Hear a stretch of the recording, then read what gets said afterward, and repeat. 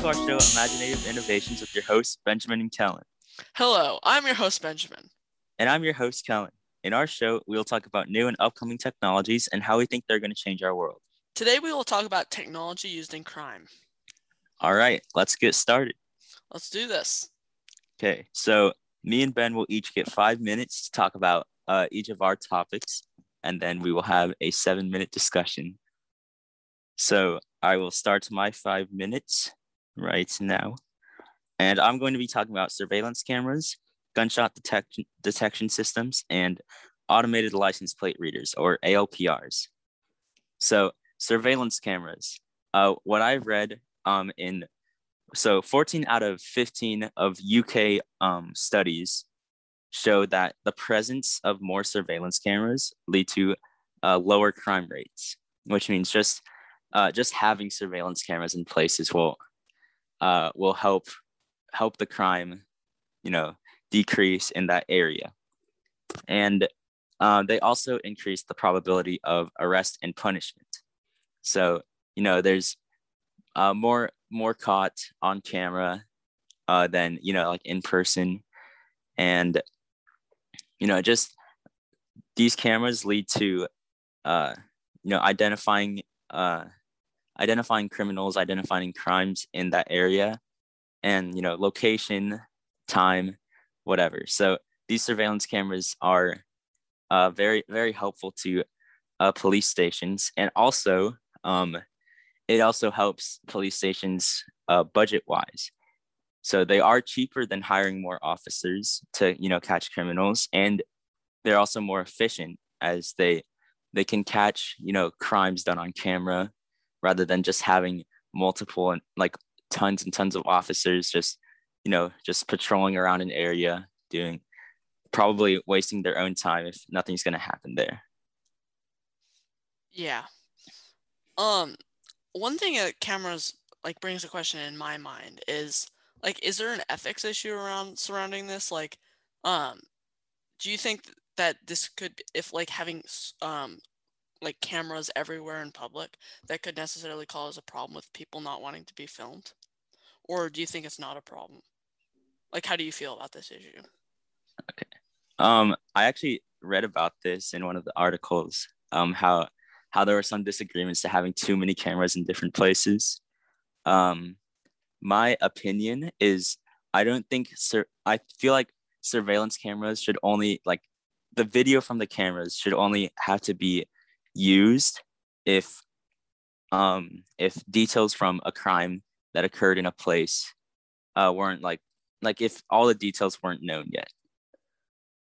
So I believe that more cameras, not too many cameras, but a good amount of surveillance cameras for crime offices would help. But I feel that it shouldn't be too overwhelming to the public, to the point where people are even scared to just go to a place with a camera.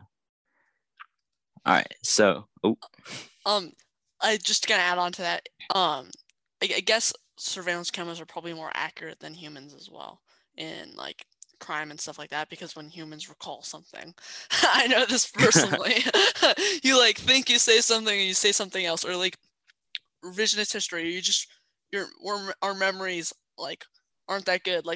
When we think we know something, we change our memories to make us remember something happening that didn't necessarily happen or happened a different way. So I think surveillance cameras are good in that aspect. Yeah, and yeah, that's another good point, Ben. Thank you. All right, so I'm gonna go a little faster now since I think I'm running out of time a little bit. So gunshot detection systems, I'm gonna speed through this real quick. So gunfire detection systems, they basically locate the location of gunfire or any other weapon using acoustic vibration, optical, or potentially other types of, it detects a weapon fire by using acoustic vibration, optical, or potentially other types of sensors, as well as of a combination of these sensors. It has a transmitter that sends a message to the police dispatch center, and it goes to a computer that receives and displays the message. most gunshot detection systems are, disguised and camouflaged in locations, so they look like, ordinary, street objects. My next topic, automated license plate readers. So ALPRs are high-speed computer-controlled camera systems that are typically mounted on street poles, street lights, highway overpasses, mobile trailers, or attached to police squad cars. They automatically capture all license plate numbers that come into view, along with the location, date, and time. All of that data is, that's the timer. just keep going. Yeah. I'll just finish real quick. So all the data that is recorded by LPRs are directly uploaded to a central server for all, police stations to access. Cool. So before, like, this is a discussion period, before you had ever like researched this, like, has researching this changed your view about the technology used in crime? I didn't know too much about tech used in crime. I always thought just like, like forensics and just like surveillance cameras. And I knew police officers are required to have like a body camera like on their vest, so it records like what they do, and so you can catch like an officer, like acting out or treating people unfairly and all that. I guess that's kind of like with my point that I brought up earlier about the surveillance cameras. I think that's originally why the body cams like became into existence. I'm not 100% sure, but it would make sense because sometimes like it just helps to have everything recorded. Yeah. So like with a lot of like controversy between like, police officers and all that going on, it'd be really good to have like concrete evidence of like what actually happened in that location or with that officer and with that person. I guess this ties in really well to like the like with the protests and the struggles around violence and with police and stuff like that, and the Derek Chauvin, I think that's how you pronounce his last name, trial, or like at the George Floyd trial. And I think this ties in really well with that. Yeah. All right. Are you ready for your topic, Ben? I am ready. All right. 5 minutes on the clock starting now. Okay, so I'm going to talk about LA-ICP-MS, and that sounds like a mouthful, but it stands for Laser Ablation Inductively Coupled Plasma Mass Spectrometry, which is a mouthful, but it's commonly referred to as LA-ICP-MS. So what does LA-ICP-MS do? Well, LA-ICP-MS can be used for many different things. LA-ICP-MS is used whenever there are small particles involved in a crime scene. The machine breaks down the particles down to almost their atomic structure and allows scientists to match the glass shards to other particles in different places, according to forensics colleges. As you can imagine, being able to track small particles can be extremely useful. LA-ICP-MS is often used specifically for glass. These glass particles are transferred from items easily, which allows for forensic scientists to follow the glass shards to a suspect. The LA-ICP-MS machine works by focusing a laser beam over the surface in question to generate fine particles according to applied spectra. This is commonly referred to as laser ablation, or the LA and LA-ICP-MS. The particles are then transferred to ICP-MS, or the second part of LA-ICP-MS, where they are excited by using a plasma torch so that they are ready for analysis. This may seem complicated, and it is, but apparently this is a game changer and is very useful in forensic science. According to applied spectra, this machine allows for bulk analysis, which it was not possible before. So being able to go over many particles at the same time, which we weren't able to do before, and now we're able to do, which is cool. And we're able to do it because of LA-ICP-MS. And in the long and the short of it, they just break down the particles and it allows them to track the components to different things. So like say someone goes through a window and the glass shards are everywhere on the ground, and like some of it gets caught onto their clothing, which is very common apparently, then they can track that glass on them and be able to find a suspect. Wow. LA-ICP-MS. Boom. All It's right. a game changer. Okay, so first of all, that name is very long. And what it stands for: laser ablation inductively coupled plasma mass spectrometry. Oh my gosh.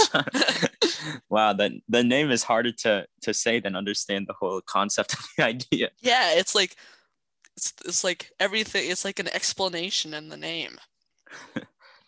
Okay, so so you're saying that this device, I'm not going to say the name. So basically, you like if you put like a glass shard, you can like use like lasers to just like go all the way like back into its atomic structure and see like like how it's been altered or like who's touched it and all that.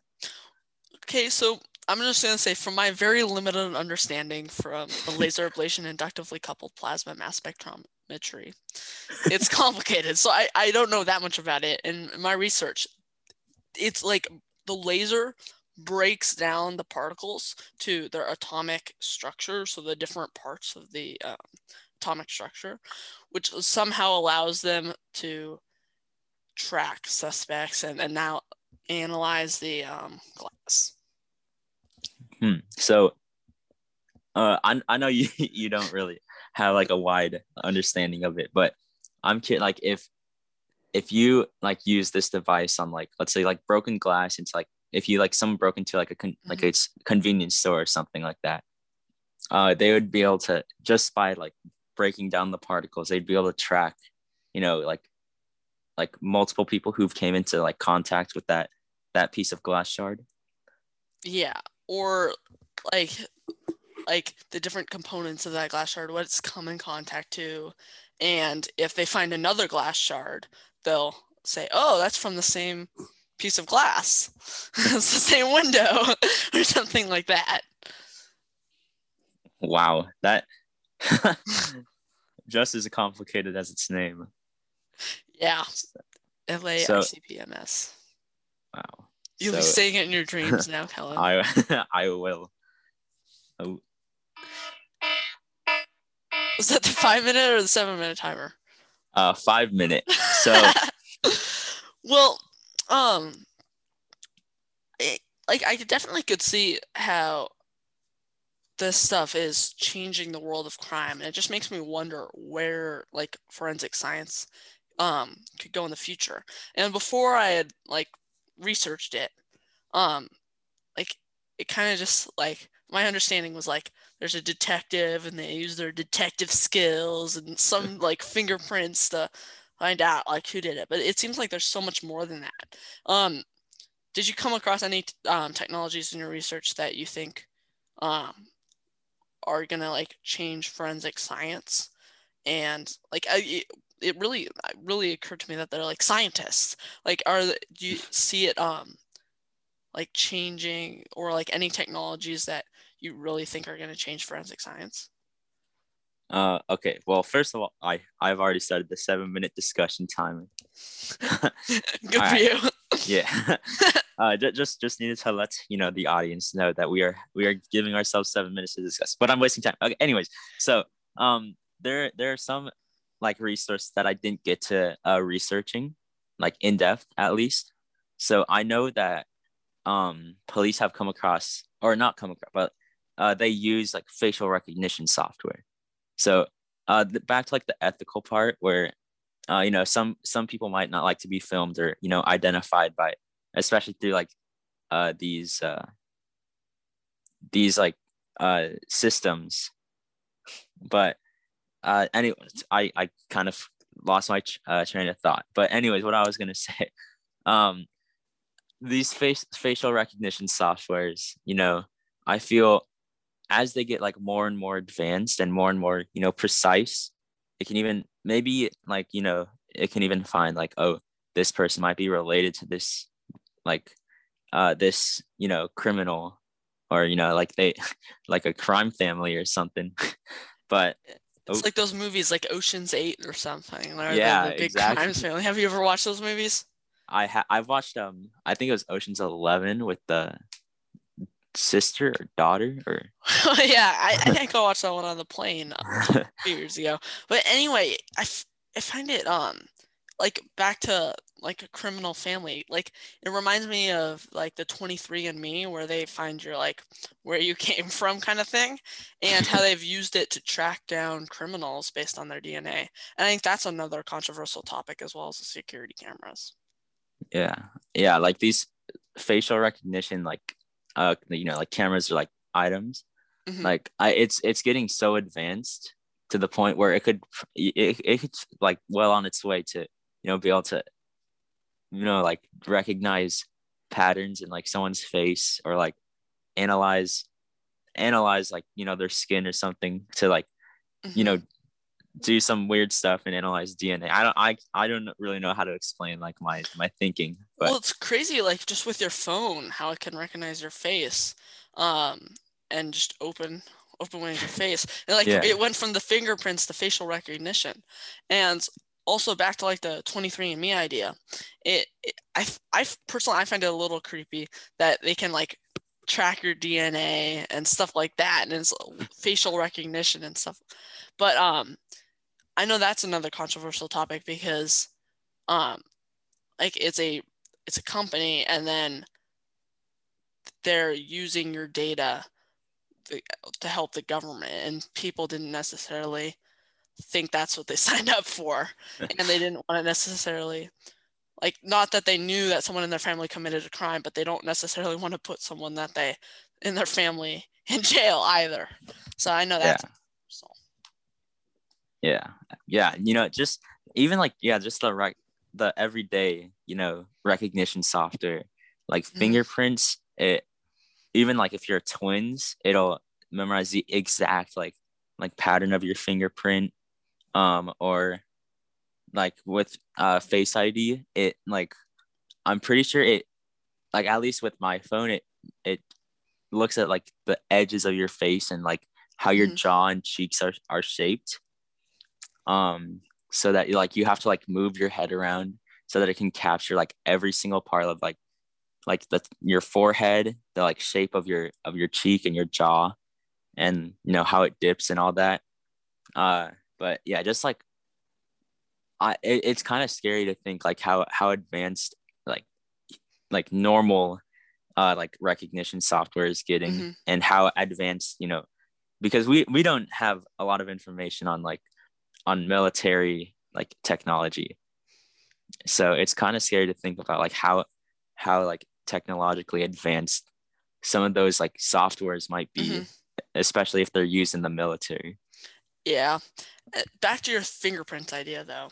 I I found this fact somewhere a long time ago. I don't know exactly where, but your fingerprints stay on paper for like something like 40 years, which is a super long time when you think about it. Like my parents, when they were born, they still have their fingerprints on pieces of paper, like maybe their schoolwork, which is just like, what? And yeah, but I think we're running out of time. So this was Imaginative Innovations brought to you by Benjamin Viafor. And Kellan Wu. Thank you for tuning in. This was our show for today. See you next Tuesday at 3. Oh, my timer just went. Oh, a timer. Yeah. Well, yeah. See you guys.